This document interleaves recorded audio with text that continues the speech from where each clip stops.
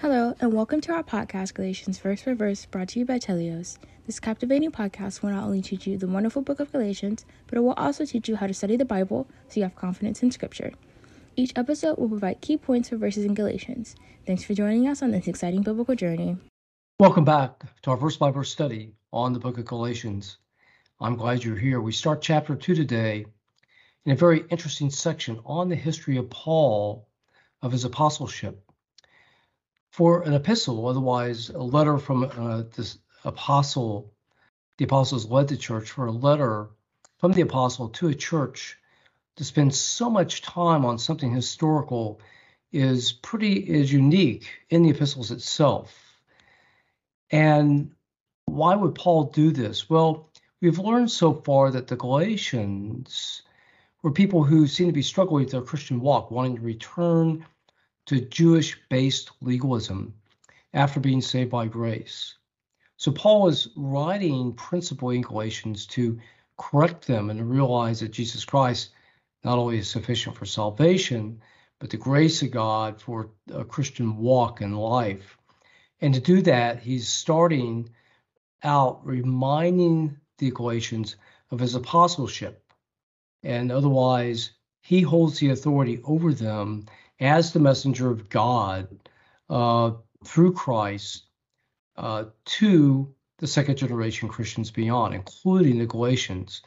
So he's firming up his argument by reminding them of his authority, really from the middle of, early in chapter 1 to the middle of chapter 2.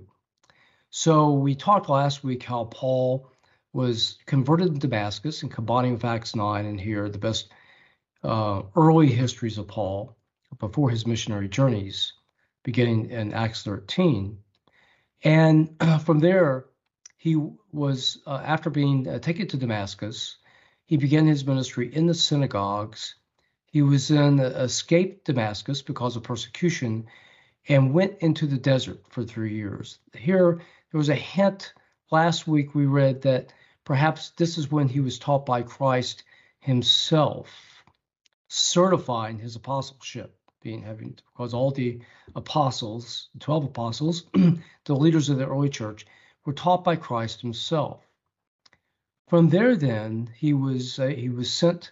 He went to Jerusalem and introduced himself to the apostles, and from there was sent away, again, probably for his own safety, to Southeast Asia Minor, his home city of Tarsus and the areas around there. So we pick up this week in first verse of chapter 2, then 14 years after, I went up again to Jerusalem with Barnabas and took Titus with me. So suddenly there's a gap of 14 years, and which probably leads us up to around 50 AD or 49 AD. It's a little controversial. Paul was probably converted in the middle of 30s AD. Again, we don't know the precise date. What was he doing for the 14 years? Well, we don't know. There's a hint here because he told them he was preaching among the Gentiles. My guess is he was not inactive for 14 years. He was out spreading the gospel among the Gentiles, probably in Southeast Asia Minor. But again, we don't know for sure. So he went up by revelation, the word here in the original Greek language, epikalupsis,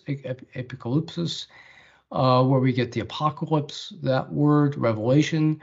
The last book of the Bible by John, the Revelation of John, same word. God led him basically by revealing it to him. He should go and communicate unto them that the gospel which I preached among the Gentiles, but privately to them which were of reputation, lest by any means I should run or had run in vain. So what is this saying? So God wanted him to go to Jerusalem.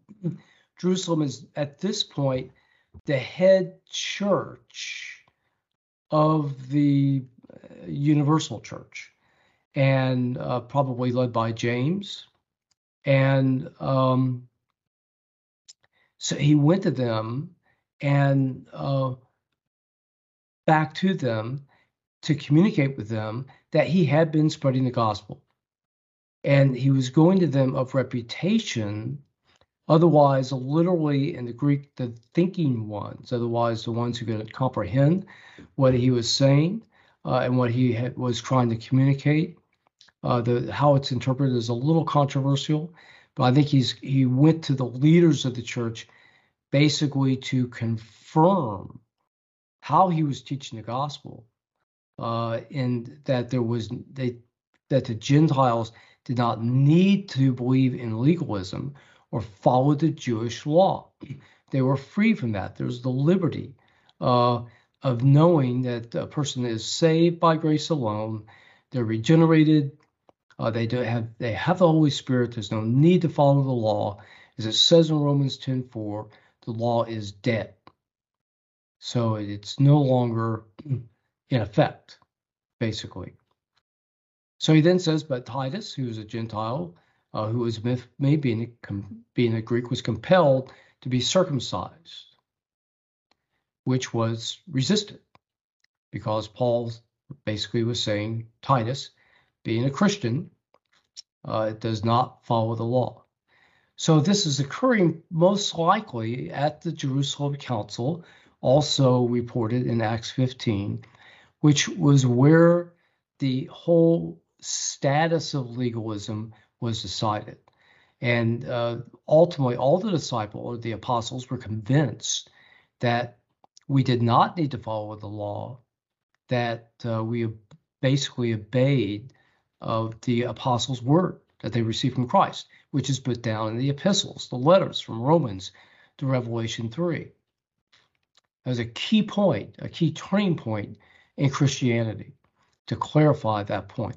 So the Jerusalem Council in 49 AD or 50 AD, in Acts 15 and here in Galatians 2, clarified that point, that we're not bound to the law, we're not bound to legalism. So great news for us.